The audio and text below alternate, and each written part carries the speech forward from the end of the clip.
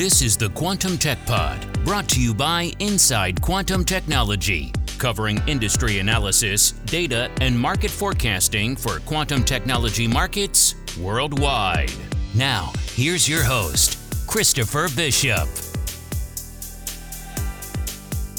Hello, everybody, and welcome to the Quantum Tech Pod. I'm delighted you're all listening. Good morning, good afternoon, good evening, depending on where you're sitting on the planet. My guest today is Pete Shadbolt, who's the Chief Scientific Officer at PsiQuantum. Pete's also a co-founder of PsiQuantum, which is a Palo Alto-based company building a large-scale, general-purpose silicon photonic quantum computer. As Chief Scientific Officer, Pete oversees the application and implementation of technology and scientific-related policies and procedures that are vital to the success of PsiQuantum. Pete earned his PhD in experimental photonic computing at the University of Bristol in 2014 and was then a postdoc at Imperial College London, researching the theory of photonic quantum computing.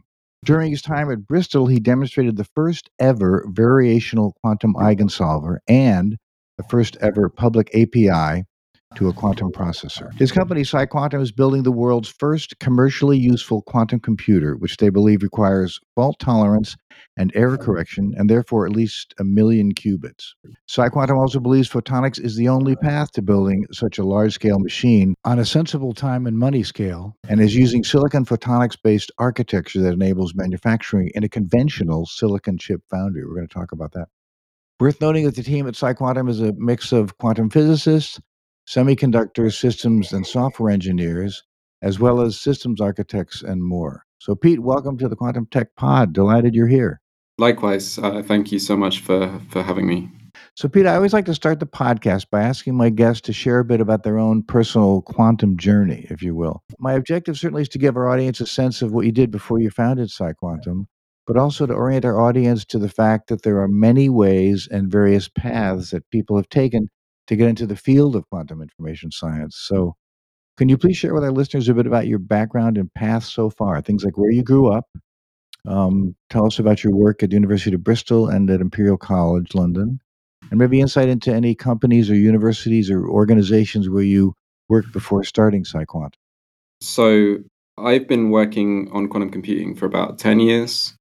Together with my co-founders, it's probably a combined 60 years of work on quantum computing prior to founding the company. Jeremy, our CEO, has been working on quantum computing for 25 years. It's really been his entire career.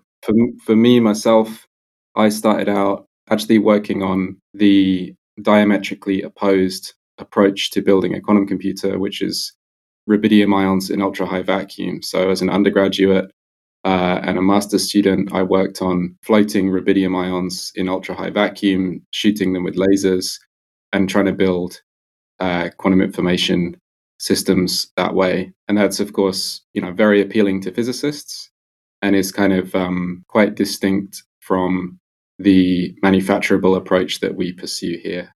And then I was very fortunate really to be in the right place at the right time. I went and joined Jeremy's group at the University of Bristol, also with Mark Thompson, who's one of the other co-founders here at PsiQuantum. And that was right at the point when they had just gotten started putting single photons into chips. So that research group at the University of Bristol was first team to take single photons, put them into telecom waveguides, and build qubits that way. So it's a very simple idea, which is to repurpose the photonics technology that's been developed over the last 25 years by the telecom industry. So they figured out how to lithographically fabricate waveguides on a chip, manipulate states of light with those waveguides. And then Jeremy and Mark were the people to say, let's put single photons in there. And that turned out to be a great idea. So I worked with that group for 5 years and saw it grow at a very rapid pace.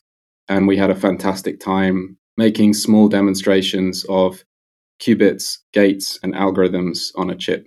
So as you mentioned, things like quantum chemistry on a chip, controlled NOT gates, and a whole diversity of basic demonstrations of the science of manipulating photonic qubits. Wow. And so we did that for a while. and then I went to Imperial College. So I switched from being an experimentalist to being a theorist, and I went to work with Terry and Mercedes and Naomi, who now lead our architecture teams, on the math and the theory of how you build a fault tolerant optical quantum computer. And at that time, a number of major breakthroughs were made in the architecture, and that really catalyzed the decision to found the company. Wow. So that thank you for sharing that. Great story. So the segue is, what led you to found PsiQuantum? Was there some epiphany? Tell me about the process. I want to say that I heard one of your co-founders and PsiQuantum CEO Jeremy O'Brien on a recent webinar describing the process. He said that you all left your cushy academic jobs and moved to Silicon Valley and burned the ships when you arrived. I my takeaway was that's a pretty compelling statement of commitment, right? So, how did you guys come together and decide to form this company? Yeah, so I think that all quantum computing companies emerge from university research groups, pretty much. And they're all at risk of continuing to operate like university research groups. Some professor of physics within a successful experimental group gets to the level and of maturity that they decide that it's right to start a company. And I think what was different with us and with PsiQuantum is that we really made a clean break from that academic mode of operation. So Jeremy and Mark in particular had gotten to a point in their careers where they could publish science and nature papers, with very high frequency. We'd shown the basic science worked many, many times, and we had kind of saturated the capacity of a university environment to make progress on the hardware. So all of the basic science worked, and on the architecture side, optical quantum computing had originally been something that didn't work. So prior to 2001, optical quantum computing was widely believed to be impossible because photons don't interact. The first disproof of that idea came in 2001 from Canilla Flam and Milburn, who showed that in principle, you could overcome that lack of interaction between photons and build a nominally scalable photonic quantum computer, but their proposal was extremely inefficient and completely impractical. And it took 15 years of sustained mathematical work by Terry and various other people around the world to turn that into something that was actually practical. And kind of the final nail in the coffin arrived in 2015. And that catalyzed the decision to say there is no world in which you're going to build a machine of this scale and magnitude in a university. The right vehicle to build something like this is a private company. And that was the point at which we made a clean break and started something new. And I'm very glad that we did that. Wow. So the opening copy on the website says that you guys are building the world's first useful computer. Yeah. So I have to confess that that's a pretty bold claim, given that competitors include companies like IBM and IonQ just went public, right, and Rigetti and even Google. So I want to get your take on why you think that is the case. I think there's two. So, first of all, let me agree with you. That is a bold claim. I'm excited to be working for a company that's trying to do Yeah, something bold, right? yeah, So, bravo. agreed. Let me, first of all, acknowledge that. I hope we still live in a society where you can try to do difficult things. The two words in there that are, of course, interesting are first and useful. And so let me start with useful. So, what does it take to make a quantum computer useful? It takes 1,000,000 qubits, as far as anybody knows today. 20 years ago, this was known. If you read Jeremy's PhD thesis from 20 years ago, he writes in the conclusion of that thesis that you're probably going to need about 1,000,000 qubits to run useful algorithms on a quantum computer because of the need for error correction. In my undergraduate education at Leeds, which was excellent, by the way, um, during those introductory quantum information lectures, it was unequivocal. The only reason that we are talking about quantum computing, the only reason that you are studying quantum information is that the threshold theorem exists. It is known that you can perform quantum error correction. and suppress errors in a quantum computer. And so we have a hope of doing something useful with a quantum computer because of error correction. That was really the unequivocal narrative up until about 2015. So we worked on this variational quantum eigensolver idea, and there was a lot of other scientific work getting done at the time, like boson sampling, which generated the hope that you might get something done without error correction and with a dramatically smaller machine. And that was always a hope, but I think a lot of people really put their eggs in that basket in a serious way. They really, founded companies in some cases on the hope that you would be able to deliver something useful with 100 qubits and without error correction. And that was a completely defensible bet, right? We've now seen Google show an extraordinary scientific demonstration that I've been waiting 10 years to see, which is a chip the size of your thumbnail with 53 qubits on it that indeed wins races with a building-sized computer. That's an extraordinary demonstration of genuine exponential power. And the bet that you might have been able to do something useful with that in 2015 was a completely defensible bet, right? And in fact, today the jury is still out. It is still conceivable that we find something useful to do with such machines. But I think it is fair to say that the general optimism of the scientific community is diminishing as we've searched for 5 years and found nothing. So the story is still the same. You need 1 million qubits, you need error correction. And that's what we mean when we say useful. We mean a big error corrected quantum computer. And then the second word that makes that claim bold is the first. Of course, predicting the future is difficult, and I have great respect for my peers from competing organizations who would challenge that claim. But let me make an argument for why we actually believe that we will be the first. And I think the thing to emphasize is that it's not really a question of going faster. We have this approach which leverages semiconductor manufacturing. We feel very fortunate that because our qubits do not require exotic materials, atomic scale fabrication, millikelvin temperatures, etc., we are able to go to a tier one semiconductor foundry, which builds laptops and cell phones, has figured out how to build billions of components and leverage that extraordinary force to accelerate our roadmap. That's nice. That's very helpful. But really, the reason that we think we're going to be first is that the other approaches seem to have profound obstacles that may actually prevent them from reaching the necessary scale for usefulness, i.e., 1 million qubits. Right. So we could elaborate on that. But it's a bold claim, and I'll stand by it. I want to shift gears and talk a little bit about funding for a minute. By the way, congrats on the Series D funding from BlackRock. Very exciting. But in reading about the funding situation or timeline, if you will, more interesting to me was the investment from Microsoft Corp's venture fund M12. Managing Director Samir Kumar said that PsiQuantum is the venture's first quantum computing investment. So I'd like to learn more about that relationship. So my question is, might we see a Quantum Surface Pro 50 at some point, or will there be connection to hardware? Yeah, that's a great question. And first of all, let me just emphasize that it's an extraordinary privilege to be able to work on a technology that is, as exotic and novel as this, and to work in an environment where you can actually fund a project that is, of course, unequivocally a moonshot technology. So that's really an extraordinary set of circumstances to find myself in, and I feel very privileged to have that support.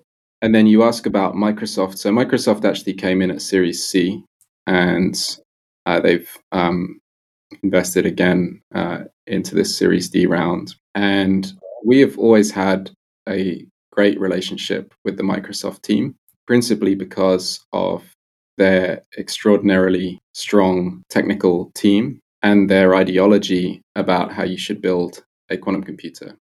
So first and foremost, Microsoft have understood from the very beginning that you're going to need error correction. and they've taken it extremely seriously.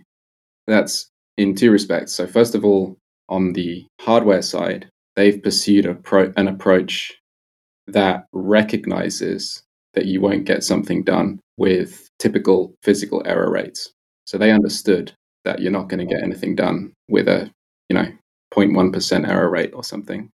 And so they pursued a hardware approach, attempted to mitigate that. And I think it's fair to say that they pursued a very high risk, very high reward approach on the hardware. I think that's a completely defensible bet. Then on the software side, on the algorithm side, Microsoft is extremely distinguished in having been one of the few groups in the world who has actually done their homework on fault-tolerant resource counting.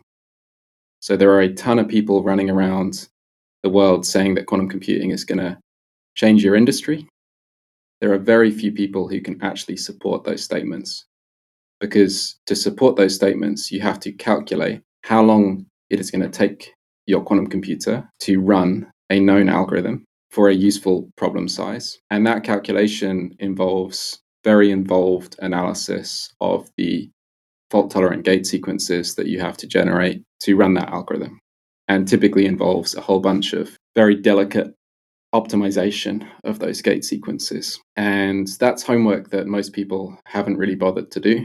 Microsoft has really done that in a serious way. And so the few examples that the world has of properly accounted applications for quantum computers, a good fraction of those come from that Microsoft group. So let me just summarize. And they've just been very serious about quantum computing for more than a decade. So yeah, that's a fantastic relationship.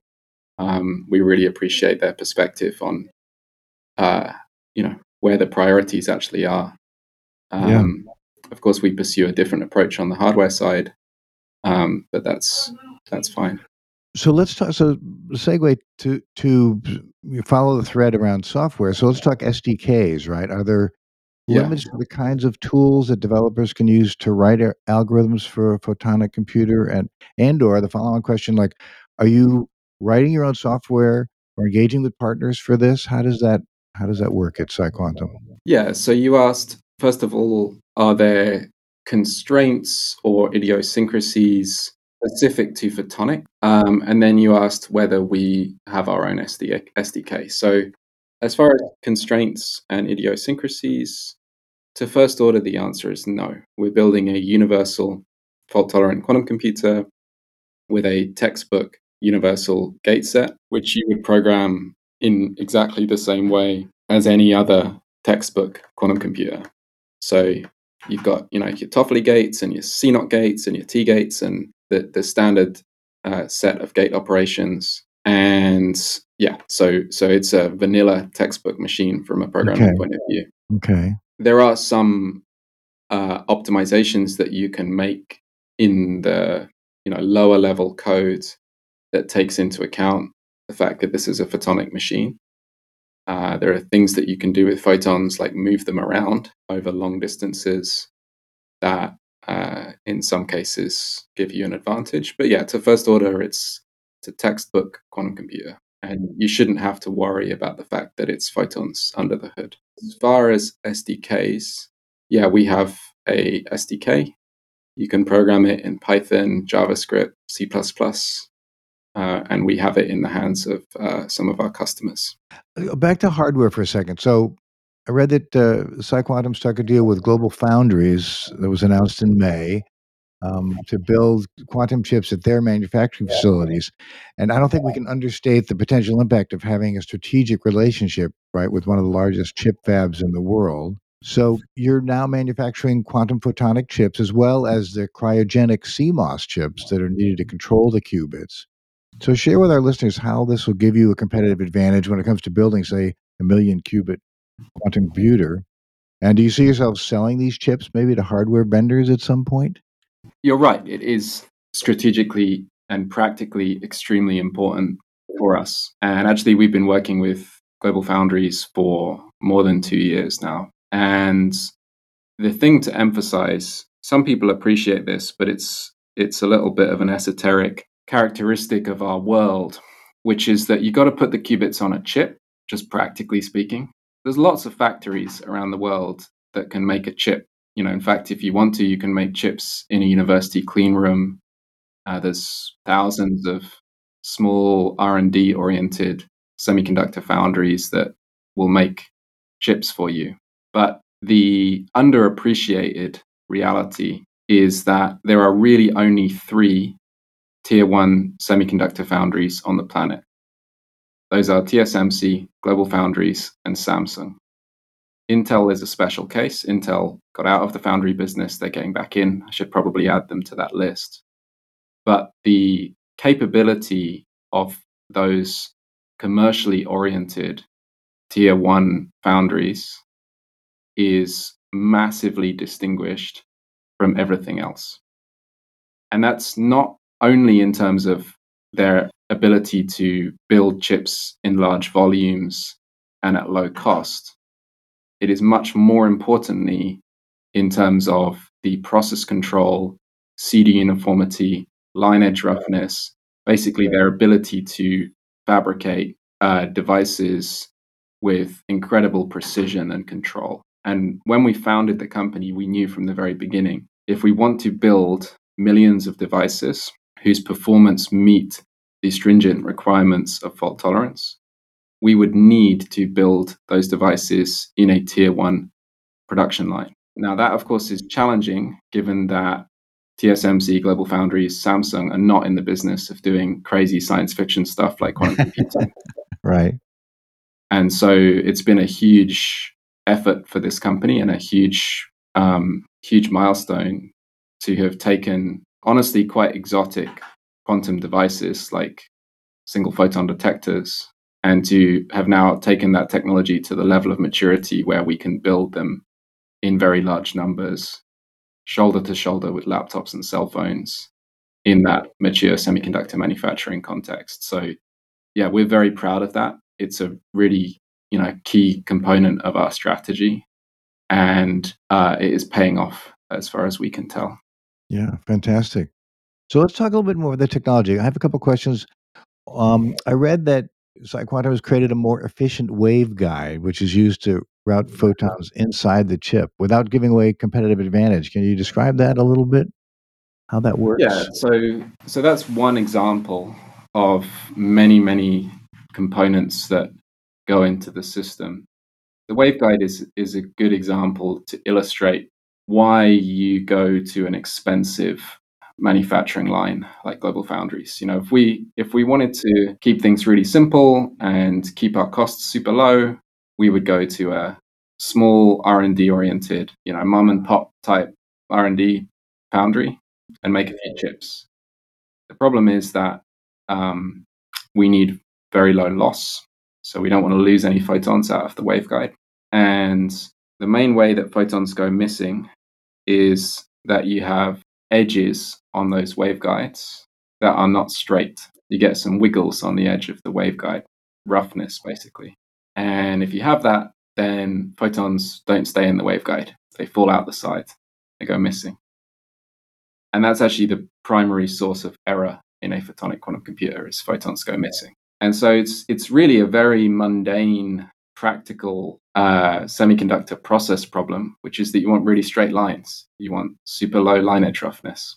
And there is then an economic factor, which is, well, who's spent the most money on the most expensive tools to make really, really straight lines? Well, it's the big factories, right? So we have to go there. And so it's pretty simple. Like, it's not, in the instance, we do have advanced devices like single photon sources and detectors and so on, where we have a lot of design IP and where we do a lot of simulation to optimize the performance of those devices. In the instance of the waveguide, without diminishing the design work that goes on there, the single biggest factor is really, did you use an expensive tool or not? And so we do use expensive tools, and therefore we have efficient waveguides.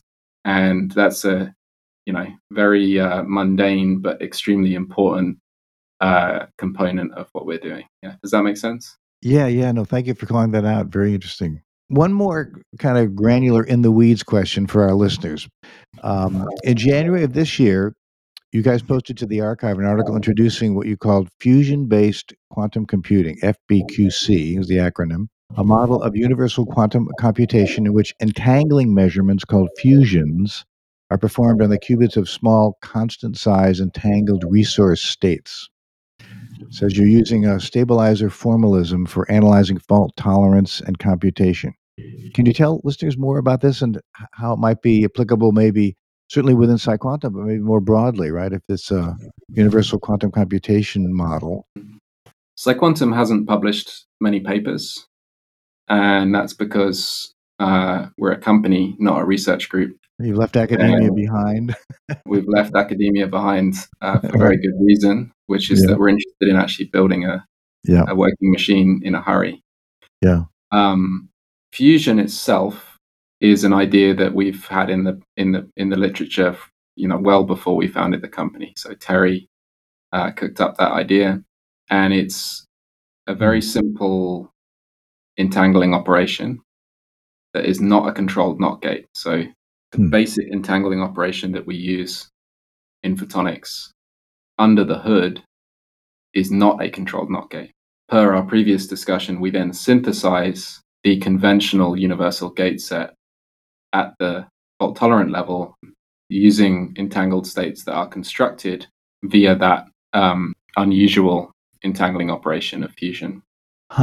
And so, prior to founding the company, we had Terry and Mercedes and many other people who work here and elsewhere had described a whole diversity of different approaches to the network that you would require to implement fault-tolerant optical quantum computing. Right. One of the most important aspects of such an architecture is the optical depth. Naively, if you think about how you might build a photonic quantum computer, what you might imagine is that you're going to generate single photons. You're going to use those photons to encode qubits, maybe in a polarization encoding or in a path encoding as we use on a chip. And then you're going to fly those photonic qubits through a sequence of optical widgets where each widget encodes a gate or an operation that you're trying to do on the computer. So you can imagine this, huge long chain of optical widgets. Yeah. You're going to fly these photons through that chain. They're going to come out at the far side. You'll measure them and read out the state of the quantum computer. That's a very natural construction, but it has a very serious problem, which is that no optical widget is perfectly transparent. And so the chance that you get light through a billion optical widgets is nil, right? No light is going to come out the other side. If you imagine a stack of pieces of glass, if you've ever stacked glass, it very rapidly becomes a mirror. And so that's a profound problem. In fact, what you need is an architecture in which the optical depth, meaning the number of components that the photon traverses in its lifetime, is constant, small, and independent of the problem size. So as you add more qubits or add more gates to the computation, you can't add more widgets into the path of the photon. And that might seem to be an impossible task. It really seems like a paradoxical requirement. I want a machine where I can run an arbitrary number of serial gate operations, but where the number of components that a photon traverses in its lifetime is fixed and independent of the problem size. And FBQC does that. It is not the first architecture to do that. There were architectures prior to FBQC that meet that requirement.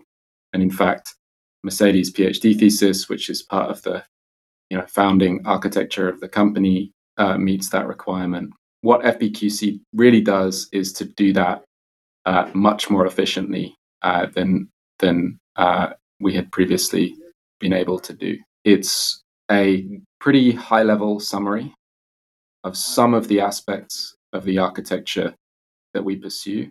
And I would like to emphasize that the level of depth in that paper on the archive is minuscule relative to the sophistication of architectures that we actually develop and pursue inside the company.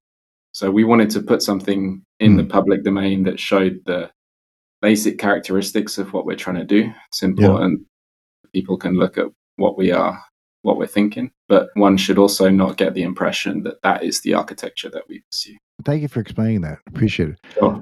I want to shift gears and talk policy for a moment. I know that PsiQuantum was among an elite group of companies invited to participate in the White House Summit in early October on quantum industry and society.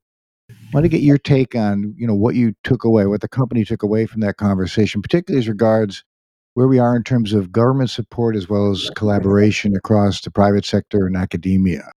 Yeah, it was a great privilege to be invited to that event. And I think it was an extremely well organized, well intentioned, successful event. The biggest takeaway for me from that event is that when we founded the company, it was really quite an extreme choice for us to say that we exclusively targeted a fault tolerant machine with 1 million qubits.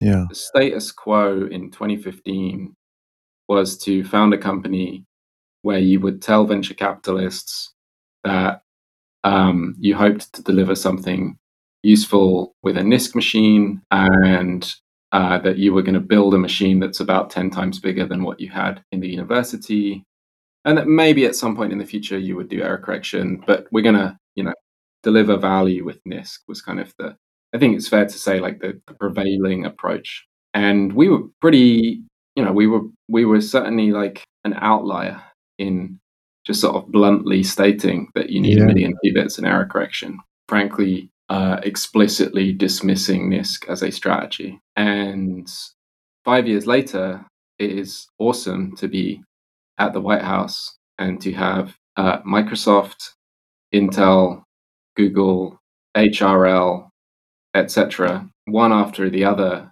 explicitly stating you need 1 million qubits, you need error correction. Right? Yeah, you were right all along, brother.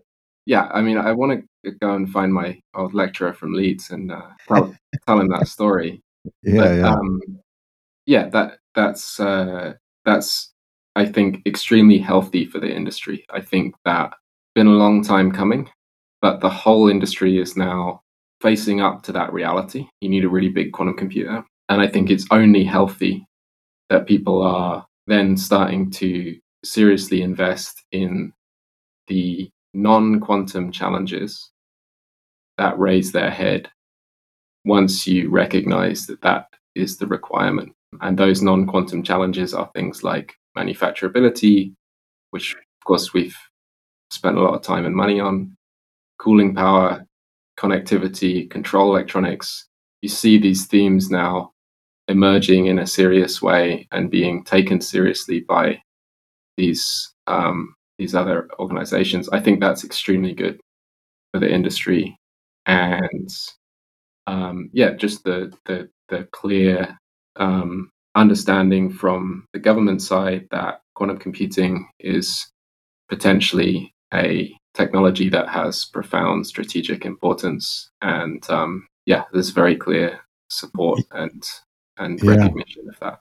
We've come to what I call sort of the inevitable $64,000 question, which is quote unquote clients.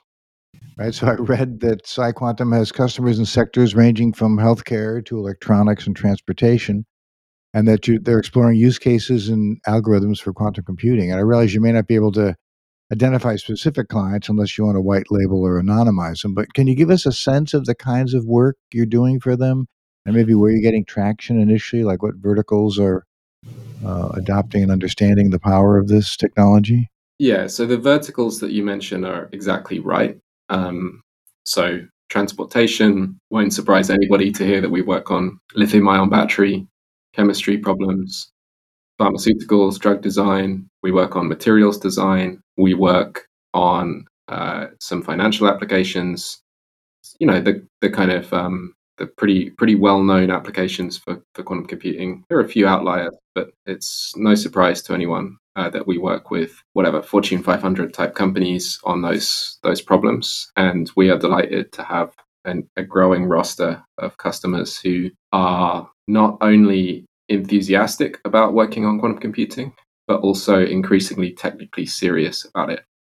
So it's been fantastic to see these large corporations hiring PhDs in quantum information, building teams, and really getting organized around what they're going to do with a quantum computer when it arrives. And in terms of what we actually do with them, what we don't do is take a 10-qubit chip, hook it up to AWS, and make it available to our customers.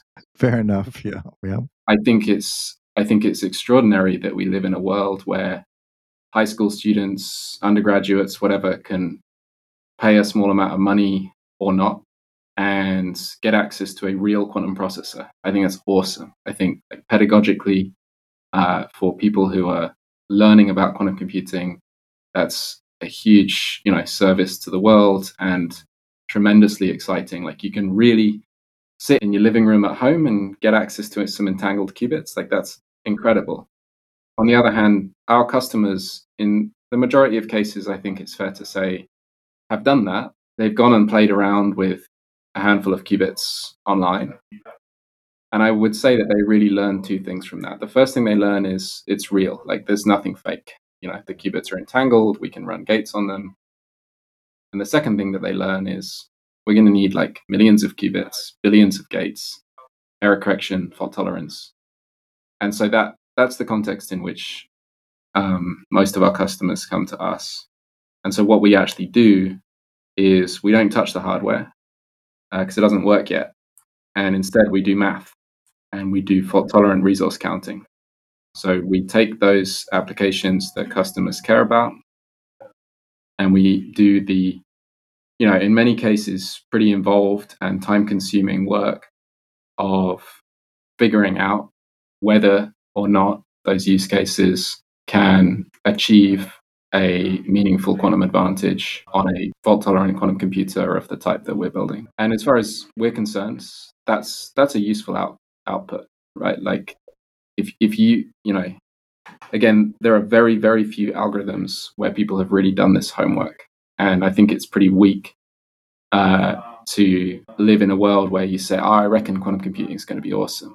Like, you got to answer the question. You got to actually do your homework and be able to say, yes, we are absolutely certain that if we were to run this code here on a machine with 1,300,225 physical qubits and a logical error rate of whatever, we would get an answer to this specific problem in an hour and 25 minutes.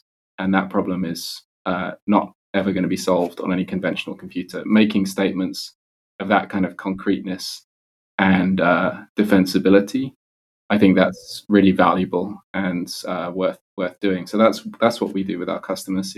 Yeah, great. So Pete, we're coming to the end. I always like to close my podcast with questions about a topic that I'm passionate about, which is workforce enablement, right? So I want to get your take on the challenges facing a company like PsiQuantum in finding talent. Since you guys are in the South Bay, it has to make it easier to some degree. You're near Stanford and UC Berkeley, so big schools are nearby, as well as large talent pools you could, in theory, poach from Google or Facebook or Twitter or myriad other startups. But can you tell me a little bit, even at a meta level, about the recruiting process at PsiQuantum and what the challenges are that you guys face?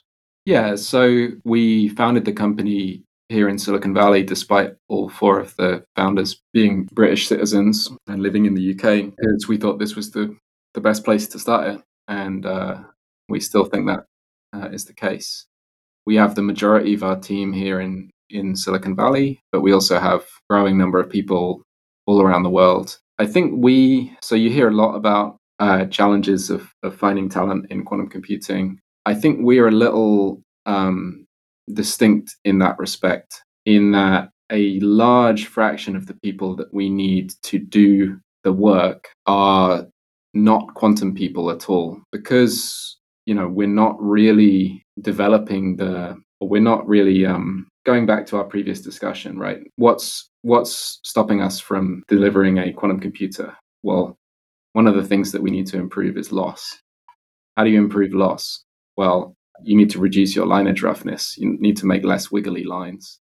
Is that a problem for which you need a PhD in quantum information or experience programming a 10-qubit quantum processor? Categorically, no.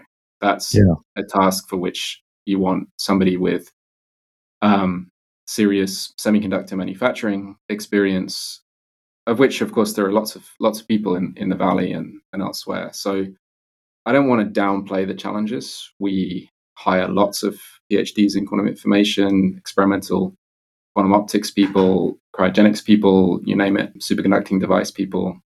And finding those people is challenging.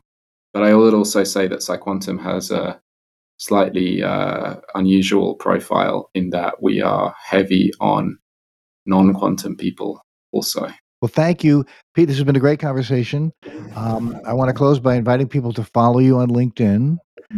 Point them to your website, right? It's PsiQuantum.com. You have a Twitter handle as well at PsiQuantum. Yeah, the Twitter is great. If you check out our Twitter account, it's like one of the best Twitter accounts going. Cool. Absolutely. Yeah. Okay. Well, that sounds great.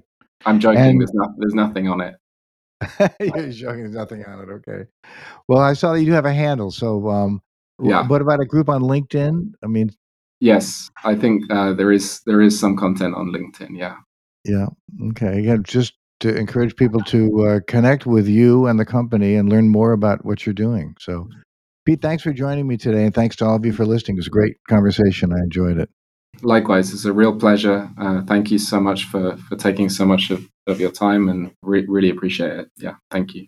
No, you're very welcome. Delighted to speak with you. Thanks again, Pete, for joining me today, and thanks to all of you for listening. Please share this podcast on your social media channels to increase the impact of my conversation with Pete, increase awareness of what PsiQuantum is doing, their innovative approach to photonic quantum computing. Listen to my other podcast episodes if you haven't already. Please connect with me on LinkedIn. I want to mention that this has been a production of Inside Quantum Technologies. You've been listening to the Quantum Tech Pod, brought to you by Inside Quantum Technology. For more information on this episode or other topics relating to quantum technology, visit InsideQuantumTechnology.com.